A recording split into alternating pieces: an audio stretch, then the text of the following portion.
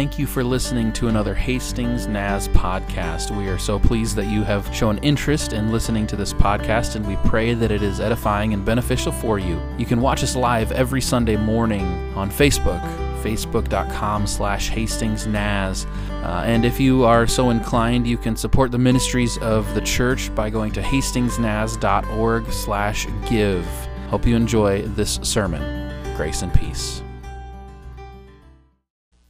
It's good to be together this morning. Have you ever attended a gender reveal party? It's kind of a recent tradition in American culture, right? I don't think my parents had a big gender reveal party for us when I was a kid. I don't think my parents knew the gender of us when I was born. I think that maybe one of my brothers and myself were pretty shy, camera shy at the time, and so they just didn't know. And there was a time when you just didn't know. But now, not only can you get a picture of your kid, you can get a 3D sculpture made of your fetus if you want. I don't know. You can get it 3D printed maybe. That'd be kind of cool. I'm going to start that. We'll start a business, 3D printing of your unborn baby. That's a good idea. But we do gender reveal parties. Sometimes it's a huge production, right? Sometimes it's a more private affair. We didn't have huge gender reveals for our girls, but we did get to participate in the gender reveal for Rob and Amber Simon's daughter, Reese, which was how many years ago now? 4. She's 4. That was 4.5 years ago, something like that? Wow. Spoiler alert, it was a girl.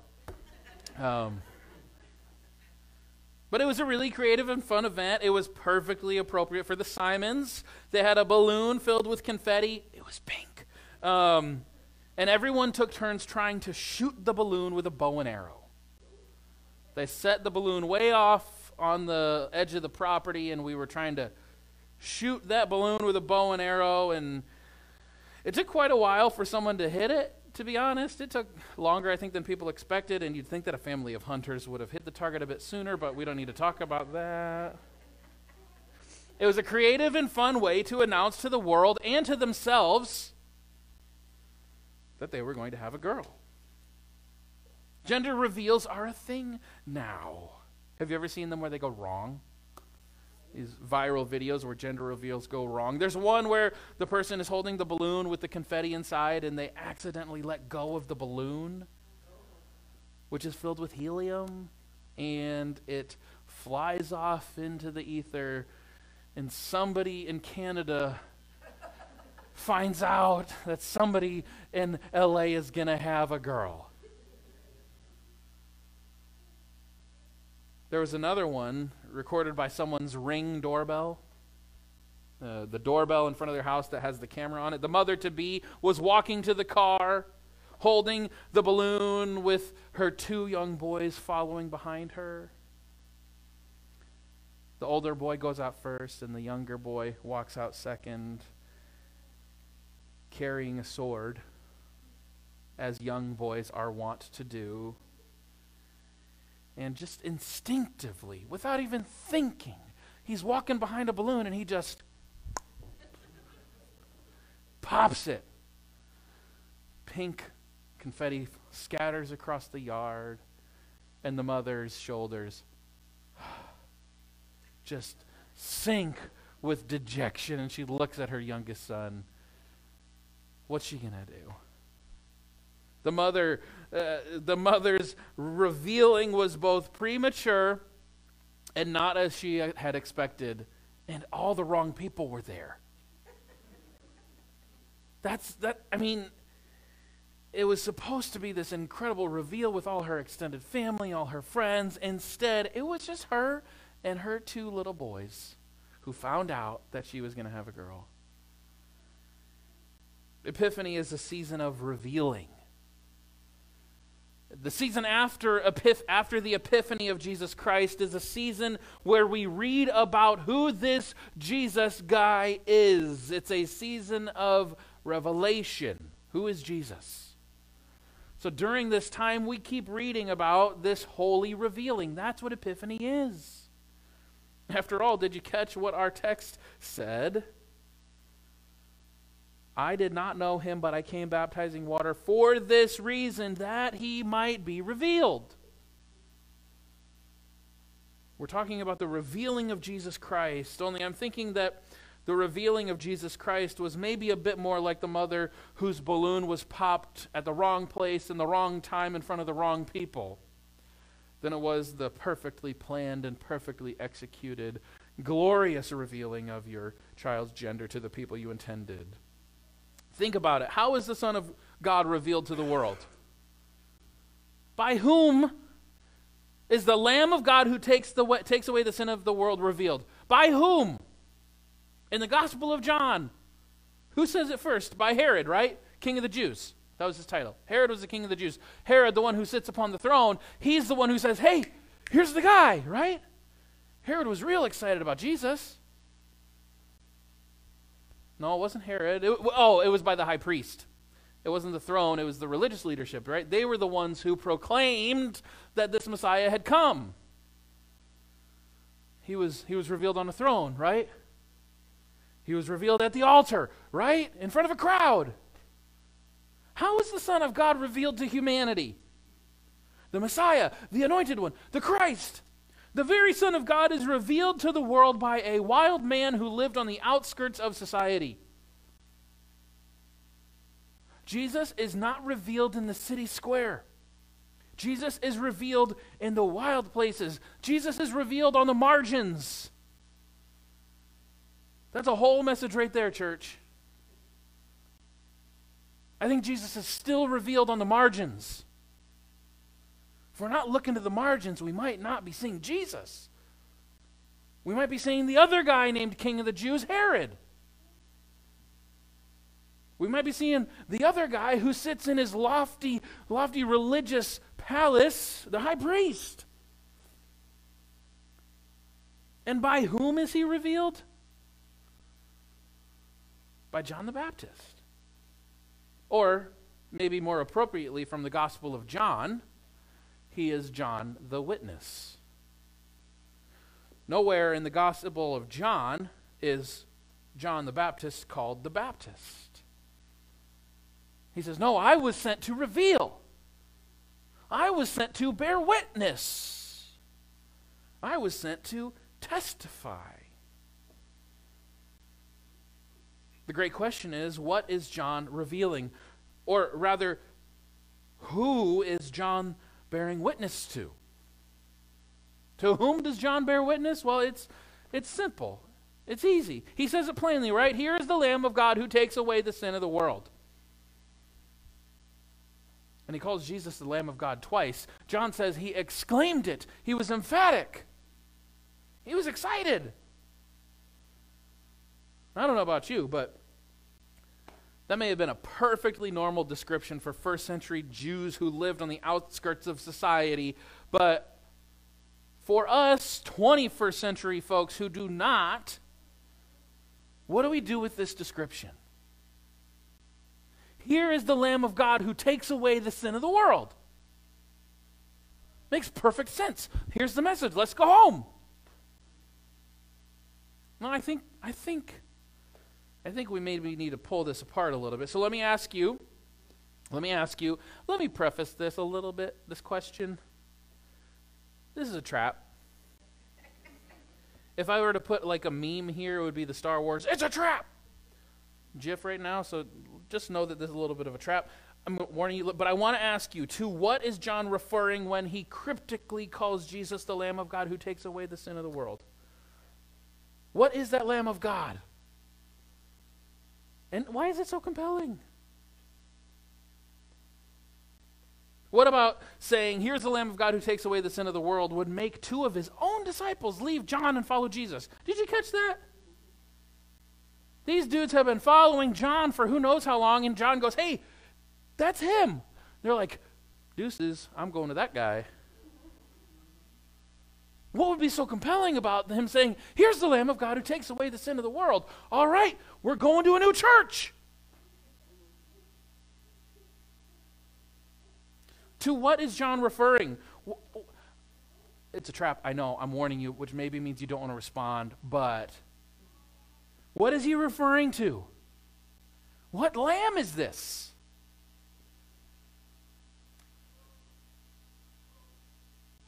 And why is it so compelling? You're very silent this morning, church. Chances are we think that this is a reference to the Paschal lamb, to the Passover lamb. I think that's where probably most of our imagination goes.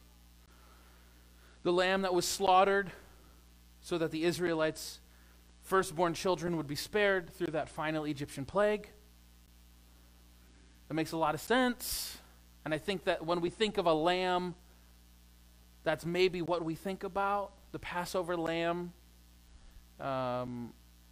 We think of that when around Christmas, Jewish folks celebrate Hanukkah, and they often will participate in a Seder meal, and maybe some of us have either witnessed or experienced a Seder meal, and so we think of Passover. There's just one problem with thinking of that this lamb is the Passover lamb, and the issue is theological. The Passover lamb was not a lamb sacrificed in order to take away sin. That lamb was a sacrifice offered to bring liberation, not to forgive sins, not to bring atonement as forgiveness of sins. The Passover lamb was freedom from bondage, and that's good and beautiful, and that's perfectly appropriate. It could be that that's what John was referring to when he called Jesus the Lamb of God who takes away the sin of the world, but there is another Old Testament reference that might be more directly appropriate for when we think about the Lamb of God who takes away the sin of the world. And this Lamb of God does not get as much attention as the Passover lamb kind of in our context, but it was equally, if not more, important for Jewish folks. Going back to when we were young Jewish children learning the traditions of faith, right? What's the holiest day in the Jewish calendar? Do we know this? Yom Kippur. Good job. Yom Kippur is the holiest day in the Jewish calendar. In Hebrew, this word means Day of Atonement. Yom is the word for day. Kippur is the word for atonement. Yom Kippur was a celebration of when Moses received that second set of commandments. Because you know what happened to the first? Moses got kind of angry and broke them. And God said, okay, let's try this again. Here are the commandments 2.0. Yom Kippur was the one day a year that the high priest would enter the Holy of Holies. That was the only day that the high priest could enter that Holy of Holies. And Yom Kippur was the day in which all of the sin of the Jews would be forgiven. All of the sins of Israel would be forgiven. It's kind of a big day. You can still witness celebrations of Yom Kippur today.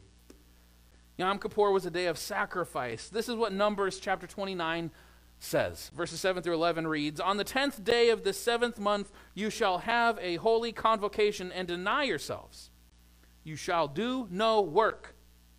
You shall offer a burnt offering to the Lord, a pleasing odor, 1 young bull, 1 ram, 7 male lambs a year old. They shall be without blemish. Their grain offering shall be of choice flour mixed with oil, 3/10 of an ephah for the bull, 2/10 for the 1 ram, 1/10 for each of the 7 lambs, with 1 male goat for a sin offering, in addition to the sin offering of atonement, and the regular burnt offerings and its grain offering and their drink offerings." The offerings and the sacrifices of Yom Kippur were for one particular purpose: the cleansing of the people through the forgiveness of sins. The sacrifice of Yom Kippur, it sanitized the Holy of Holies, that place where God was going to dwell, in order that God's presence could enter into it. Because God's presence could not enter a place that was defiled or corrupt. Yom Kippur was a celebration that God had entered into the midst of God's people. Does that sound familiar? Does that description resonate? Maybe that doesn't sound like a day, maybe that sounds like a person. A celebration that God is in the midst of God's people, Emmanuel. A recognition that sin is forgiven? You bet. You see, Jesus, as the Lamb of God who takes away the sin of the world, might be an incarnation of Yom Kippur. Could be the embodiment of the Day of Atonement. Rather, instead of having a Day of Atonement, you have a person who brings atonement. Jesus is Yom Kippur. Jesus is the incarnate Yom Kippur. Jesus is the eternal Yom Kippur. Jesus is the Lamb of God who takes away the sin of the world. Except, did you catch something? There's a distinction to be made here. And maybe this is why it was so compelling to those first listeners. There's a distinction to be made. Yom Kippur was a celebration that God had forgiven the sin of Israel. God had forgiven the sin of the people. It was an atonement for the people of God. What does John the Witness say? Here's the Lamb of God who takes away the sin of some. Here's the Lamb of God who takes away the sin of those people. Here's the Lamb of God who takes away the sin of the world. So where you say amen, church? Are we awake? Come on. The Lamb of God who takes away the sin of the world, not merely the sin of Israel. Not just the sin of the covenant folk. Not the sin of one nation. Not the sin of one people. Not the sin of those who have said all the right things. Okay? Not the sin of those who can recite the creeds and who can answer all the questions in the catechisms. Not the sin of those who behave the right way. Not the sin of those who belong to the right church. Not even the sin of those who believe the right things. Church, here is the Lamb of God who takes away the sin of the world. Not just my sin. As good and as true as that is. And church, I'm telling you, not just your sin. As good and as true as that is. But can we take a moment and just... Have we done that to Jesus? Have we done this with the Lamb of God? And but what I mean is, have we reduced his atoning work to the forgiving of individual persons' sin? Individual persons' sins? Don't get me wrong. This is not a rejection of the individual forgiveness offered to persons through Jesus Christ, but that's beautiful, and that's true, and that's good, but is it complete? Is that all of it? I can't help but think of the song that was so powerful when I was a teen. Michael W. Smith. I don't want to knock the song, but maybe you remember it. Crucified, laid behind the stone. Help me out. He lived to die, rejected and alone, like a rose scattered on the ground. He took the fall and thought of me above all. Really? That's a bold claim. Have we reduced the atoning work of Christ to what he does for me? Here's the Lamb of God who takes away the sin of mercy. You're sitting on the front row, that's what you get. That's what you get. Jesus wasn't incarnate, crucified, resurrected, and ascended to only forgive my sins, as good and as true as that is. Jesus wasn't incarnate, crucified, resurrected, and ascended to forgive one person's sins. Jesus was incarnate. He was crucified, he was resurrected, and he was ascended to create a whole new existence, church. Jesus didn't go through the incarnate life. The Christ event was not so that my sins can be forgiven and then I can continue as I was. Oh, my sins are forgiven. I'm good to go. Nothing's going to change about my life. No, the Christ event brought about a whole new way of being. It's called the new creation. Jesus established a new way of existing. Yes, my sins are forgiven, but that's because Christ has taken away all sin. Your sins are forgiven because guess what? Christ has taken away all the sin of the world. It's important that we not reduce the work of Christ to the mere forgiveness of individual persons' sins. Incorporate it, yeah. But church, I'm telling you, that is not the entirety of the gospel. We come from a tradition. Do you know what the tradition that we're a part of is called, broadly speaking, in the West and across the globe? It's a big picture, big tent. We are actually officially a part of a cohort. The Church of the Nazarene is a part of the evangelical movement. Do you know what evangelical means in Greek? It's euangelion. Euangelion it means good news. It means gospel. We have associated ourselves with a people who proclaim that our identity is the good news. And church, we read the good news this morning. But what if we evangelicals have reduced the good news from the Lamb of God taking away the sin of the world to me and Jesus?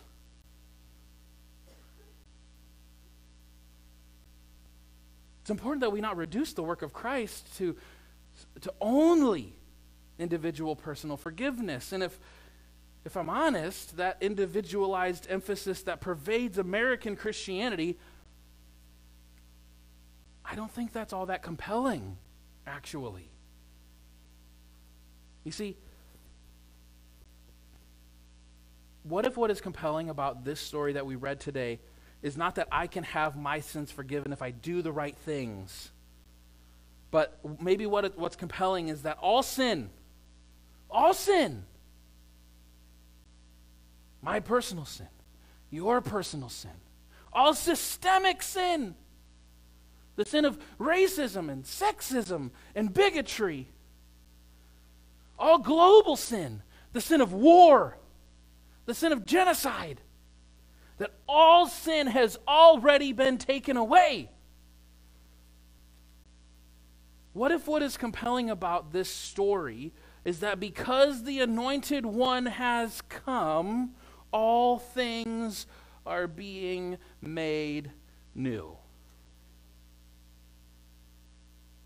What if what is compelling about this is that the Anointed One who takes away the sin of the world says to people, even to you and even to me, says, hey, come and see. Bear witness to this thing that I'm doing. What if what is compelling about the Lamb of God who takes away the sin of the world is that that Lamb of God has invited you to be a part of his redemptive work?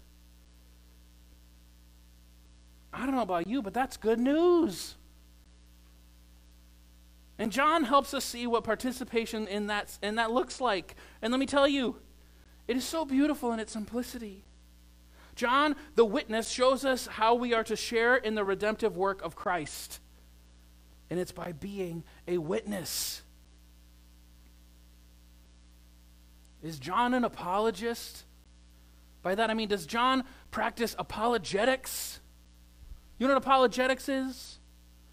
Feeling this need to prove God's existence through some rational endeavor, to prove God's existence, to prove Jesus' lordship. There may be a time and a place for that, but for John, it's not through apologetics. How does John show us that we are to share in the redemptive work of Christ? When he sees Christ, he doesn't say, well, you're all going to hell unless you follow him. Not through shaming people for their sin. John offered a baptism of repentance as a way to say, sin no more. Not as a way to say, look how terrible you are. We bear witness to the Lamb of God who takes away the sin of the world, not by having the best worship music in town. I'm sorry. Not by having the best production, the best sound quality, the best lighting. I hope not, because we forgot to turn our stage lights on today. Not through having the most magnificent and beautiful building. Not through having the most exciting and entertaining children's programs. Not through having the best and most exhilarating youth group ministry. Church, worship is not a strategy by which we reach new people. Oh, you got to come to my church. We got the best music. You got to come to my church because, man, the kids are downstairs the whole service.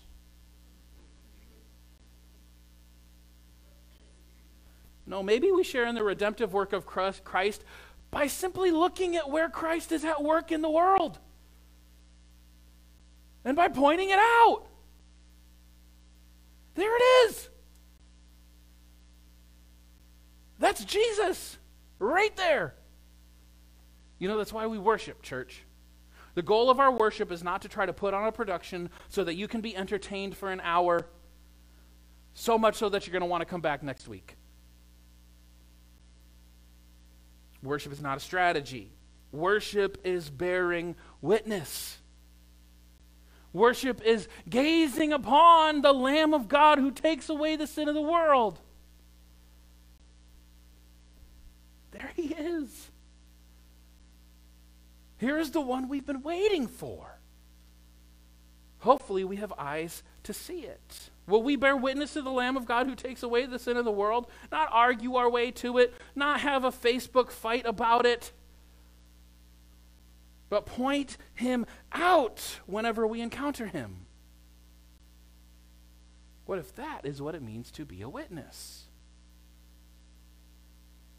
Not to feel the need to compel or convince, but to simply state, here's the Lamb of God. Can you see him?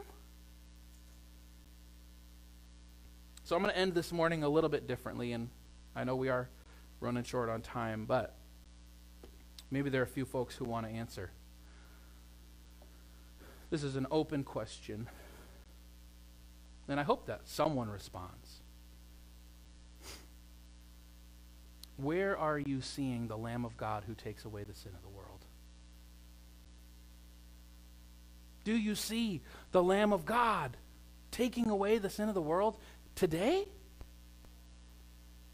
Where are we seeing the Anointed One in our world, in our cities, in our towns, in our villages, in our neighborhoods, in our families, in our church? Hopefully we see the Lamb of God in our church. Where are you seeing the Lamb of God who takes away the sin of the world? Caring for the homeless. Amen. In our schools. Oh, yeah. In our grocery stores.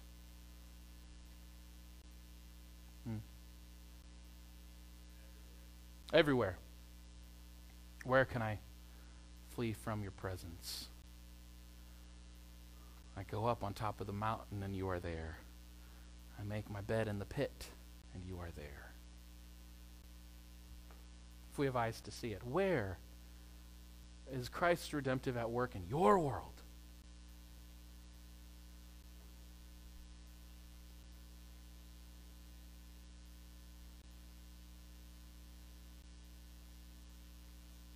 That's the message.